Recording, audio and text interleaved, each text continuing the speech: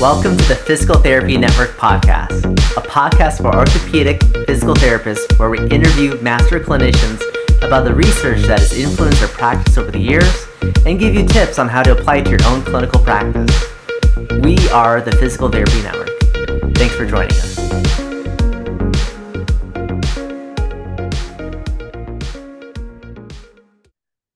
Hello, everyone. This is your host, Ben Contino, current orthopedic resident physical therapist at the Milwaukee VA Medical Center in affiliation with the University of Wisconsin-Milwaukee. Today, I'm looking forward to having a conversation with our guest, Dr. Christine Neal, on the Physical Therapy Network. Good morning, Dr. Neal. How are you doing today? I'm good, Ben. How you doing? Thanks for having me on. Doing great. Yeah, we're excited to have you on and looking forward to what you're going to share with us today. Just as a starters for our listeners, do you mind sharing a little bit about where you graduated from PT, what certifications or specialty training you've had over the years, and kind of where you are now? Sure, yeah, sure thing. So my name is Christine Neal. I did my doctorate program at Drexel University in Philadelphia. I also kind of grew up in the Delaware, Philadelphia area. I did my undergrad there too. And for a long time before my doctorate, I was a CSCS, which is a certified strength and conditioning specialist. I actually used that and kind of worked with clients throughout my DPT program and continued to do strength and conditioning with soccer players, which was originally my primary sport growing up and in college. And then went through my doctorate, worked for about 6 months in an outpatient orthopedic sports clinic before I started an orthopedic residency with Arcadia University, which is also in the Philadelphia area. It was a hybrid program though. So it was kind of like every quarter we would go in and do an intensive like orthopedic weekend basically, but everything else was virtual. And then in my clinic I had a mentor who basically he was a running specialist but taught me a lot of kind of the in-person orthopedic stuff too. So I felt like I came out of that residency, even though I was, by the time I came out, it was a year long. I was about a year and a half out of school, but I felt like I'd accelerated my learning exponentially by years just doing an orthopedic. I can't recommend it enough for any student that comes out of PT school, and even if you do feel like ready and ready to tackle outpatient orthopedics, or if you don't, an orthopedic residency, like being residency trained, not only does it look really good on a resume, but I do think it accelerates your learning and your just the quality of care you can give patients. And that was kind of my goal with it too. It's like I knew I could know more and I knew I could give higher quality care if I just like knew more and had more training. And so I went out and did it. And I do feel like that's what I got out of it too. And so that also got me my OCS. And after that, I actually moved out to the West Coast and started treating it still in an sports orthopedic clinic with a company called ATI, but I treated more like the outdoor athlete. So instead of treating my classic like lower extremity runners, a lot of ACL reconstructions is what I saw in like classic sports like soccer, football, volleyball. I started seeing more mountaineers, and that's when I first started seeing rock climbers, hikers, backcountry, backpackers, right? So Washington was a really, really cool experience. And then I just continued to grow. I jumped around a little bit more, I mentioned I moved to Minnesota, started really having a subspecialty in climbers, as well as continuing to treat my runners, both road and trail running. And then after that, moved to Colorado, and now I'm primarily treating rock climbers and trail runners. Very cool. Can you tell us a little bit more about the clinic that you work in now, both in terms of the setting, the population you're seeing? Just give us the taste. Absolutely. Yeah, this is a company and a clinic I am super proud to be in. I work for the Climb Clinic. We are a cash pay sports orthopedic clinic based in Golden, Colorado. The owner and my colleague and a good friend of mine is Kevin Cowell. This was his brainchild and his baby for the past 4 years, and I've been with the company about a year and a half, kind of rounding up to 2 years. And kind of classic cash pay. Kevin started it himself. He started it in the pandemic in his garage, and it just grew. We started off in a climbing gym, in a small room in a climbing gym, and he brought me on because just like with cash pay, you start to hit a ceiling where you can only treat so much and you can only manage so much of a business, right? And so he was able to bring me on, and the two of us together just really took off. And our patient population, which is primarily rock climbers, exploded and people got really excited to come to see us. So we were able to be so successful that we opened up a new kind of standalone location in Golden, Colorado, where we now have 4 therapists on staff and a kind of on the wall specialist, strength and conditioning specialist who is going to PT school hopefully in about a year or two. But we have five folks on staff, a 4 treatment room clinic, 2 session boards in the clinic, a huge weight room there. It's been awesome to work in there. We're really, really proud of it and how far we've come with it. But yeah, so we primarily treat rock climbers. Since our expansion and because of more of my lower extremity specialty that I brought into the company, we're starting to see many more trail runners. We have another lower extremity specialist we brought in the company as well, and she's an ultra runner and a climber. So like, it's been cool to bring in some new PTs who are experienced and just excellent at giving high quality sports care. That's really neat. Certainly for our listeners who are interested in rock climbing, you guys have a strong presence on social media. At least that's my impression. So I was familiar with the Climb Clinic from Instagram, but maybe if you're willing to maybe share your handle so that folks can find the Climb Clinic on your social medias. Totally. Yeah. No, what's funny is I was aware of the Climb Clinic before I even moved to Colorado. Like I knew about Kevin and then he kind of found me, but you can find us at the Climb Clinic on Instagram. And my handle is at Dr. Christine Neal. And that's where you can find us. Thank you. Yeah, definitely check them out, guys. If you're interested in rock climbing or you have the potential to be treating and seeing those athletes, they've got some great educational resources, as well as just awesome people to look up to if you're intrigued with that realm. So, Christine, please share with us the research article that you're bringing to the table today. I'm excited to hear about it. I read it. But for our listeners, what is the article that you found impacted your practice the most throughout your years in physical therapy? Sure. Yeah. So when you gave me this prompt, I was intrigued because, of course, like, guys, anytime you go through PT school or an orthopedic residency, you have 10,000 articles downloaded and saved in your database. My suggestion is always keep everything, hold on to all of it. You never know when you're going to lose your access, so hang on to it. So I had to think on this one a little bit because interestingly, and I think this can apply to you, is like there was never one article that maybe like totally changed the way I practice. And arguably one random control trial shouldn't change the way we practice, however, unless it's more of like something that it's really, really impactful, but there aren't many out there like that. But I wanted to pick a randomized control study for this, specifically this article, and it's called Continued Sports Activity Using a Pain Monitoring Model During Rehabilitation in Patients with Achilles Tendinopathy. And the reason being is this was a pretty impactful article for me early in my career. And it wasn't an article I got from my doctorate program or my residency. This was actually given to me by one of my original mentors. And he was my mentor. He was my mentor through my orthopedic residency, Doug Adams, but he was a running specialist, still is. He's the reason I became a running specialist. And of course, as a running specialist, we see a ton of Achilles tendinopathy. And it's probably one of the most well-studied tendinopathies, too.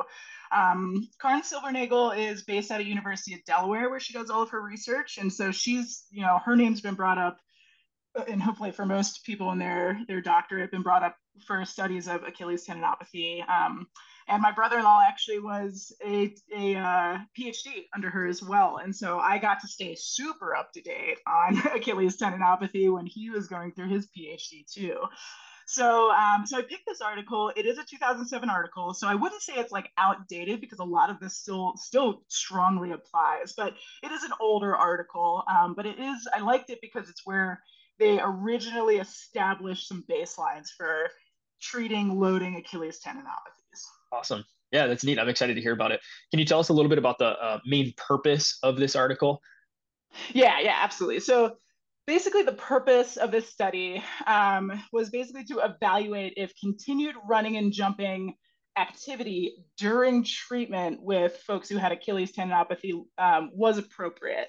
And basically what they did was they had 2 groups, and one group, because originally, really before this research was published, the main recommendation was like, all right, we've diagnosed you with Achilles tendinopathy. We want you to deload and rest for 4 to 6 weeks, right? And so there's problems with that, right? So like, yes, it might decrease pain, but it also decreases function.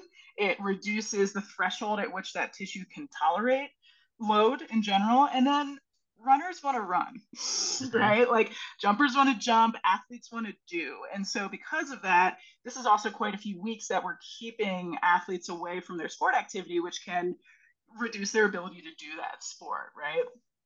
So what Karn wanted to do here, Dr. Silbernagel wanted to do was basically have two groups where one group was allowed to continue their Achilles loading activity, whether that be running, jumping, jump roping, playing soccer, whatever it was, for the first 6 weeks of this protocol. And then the other group had to stop that type of loading activity. And not to say that they couldn't, basically, I believe these guys clear them to do, like, you could swim, you could do like deep water pool running type of stuff, and you could walk, but you weren't allowed to like walk for exercise. You weren't allowed to run. You weren't allowed to like really load the Achilles much.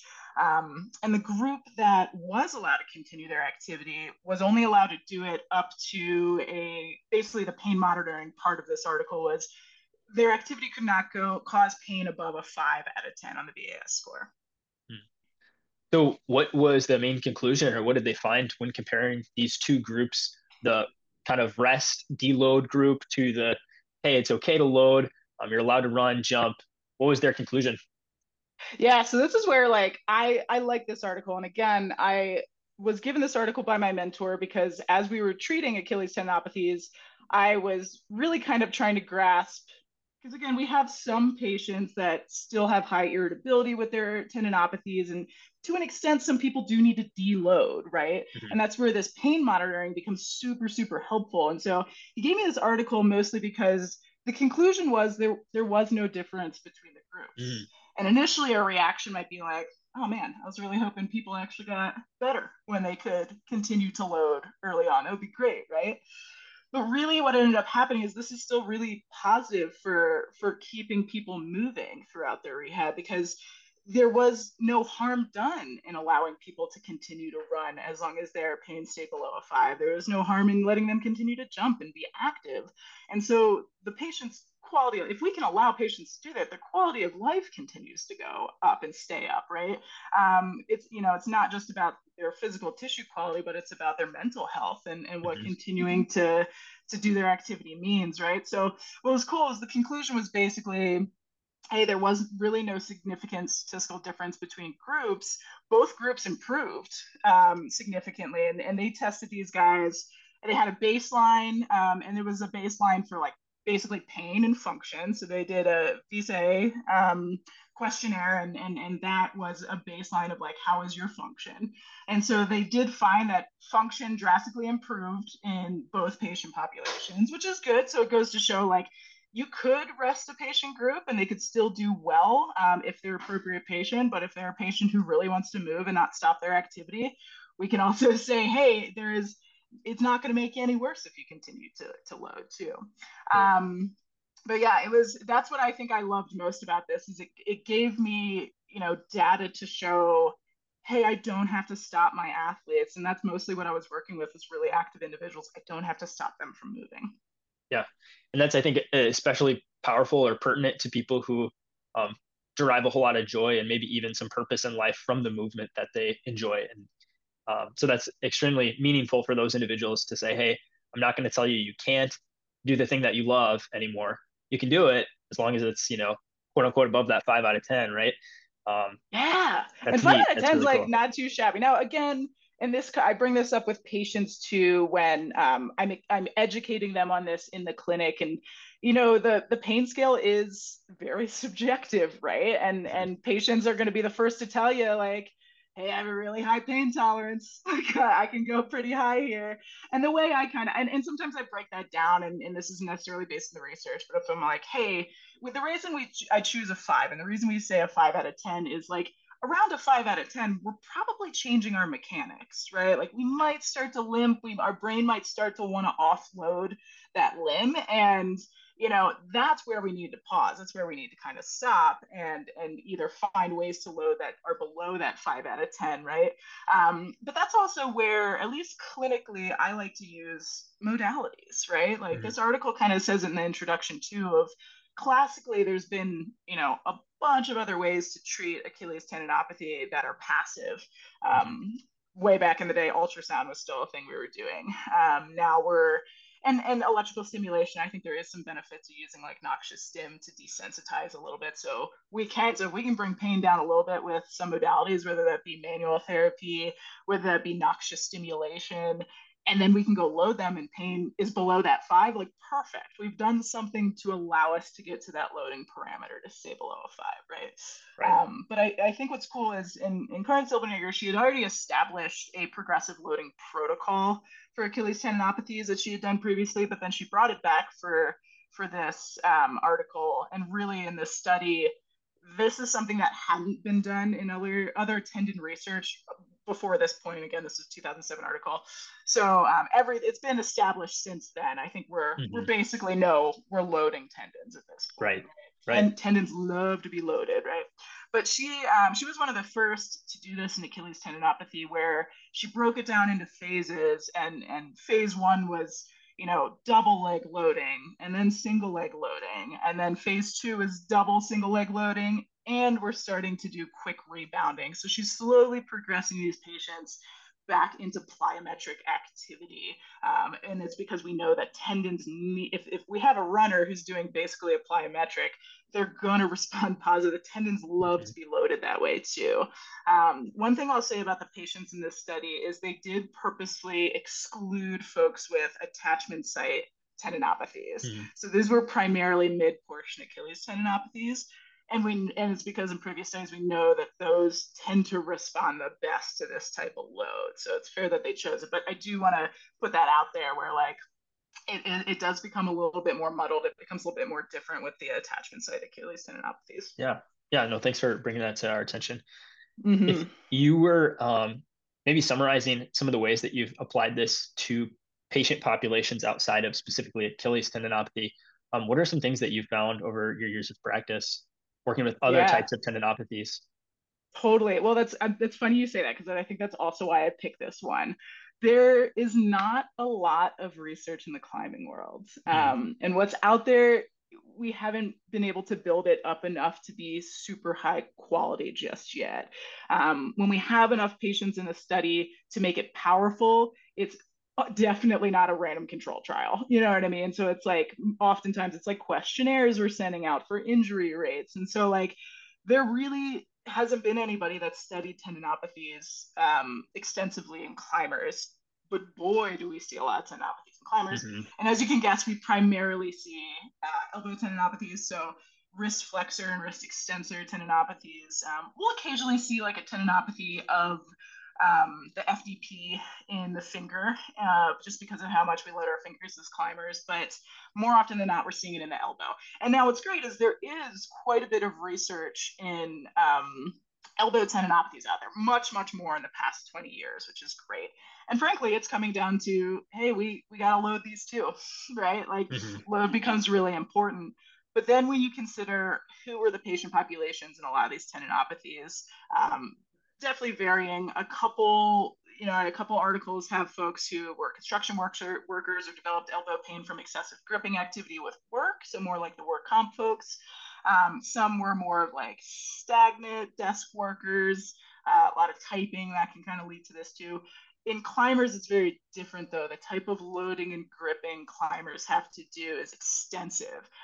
And you can kind of relate it to the amount of load that goes through Achilles tendons in runners, right? And so how we treat it and how we load it really matters. And so while we can look at protocols that are out there for elbow tendinopathies, they just haven't been sufficing. When I first started working with climbers, frankly, climbers needed more load, right?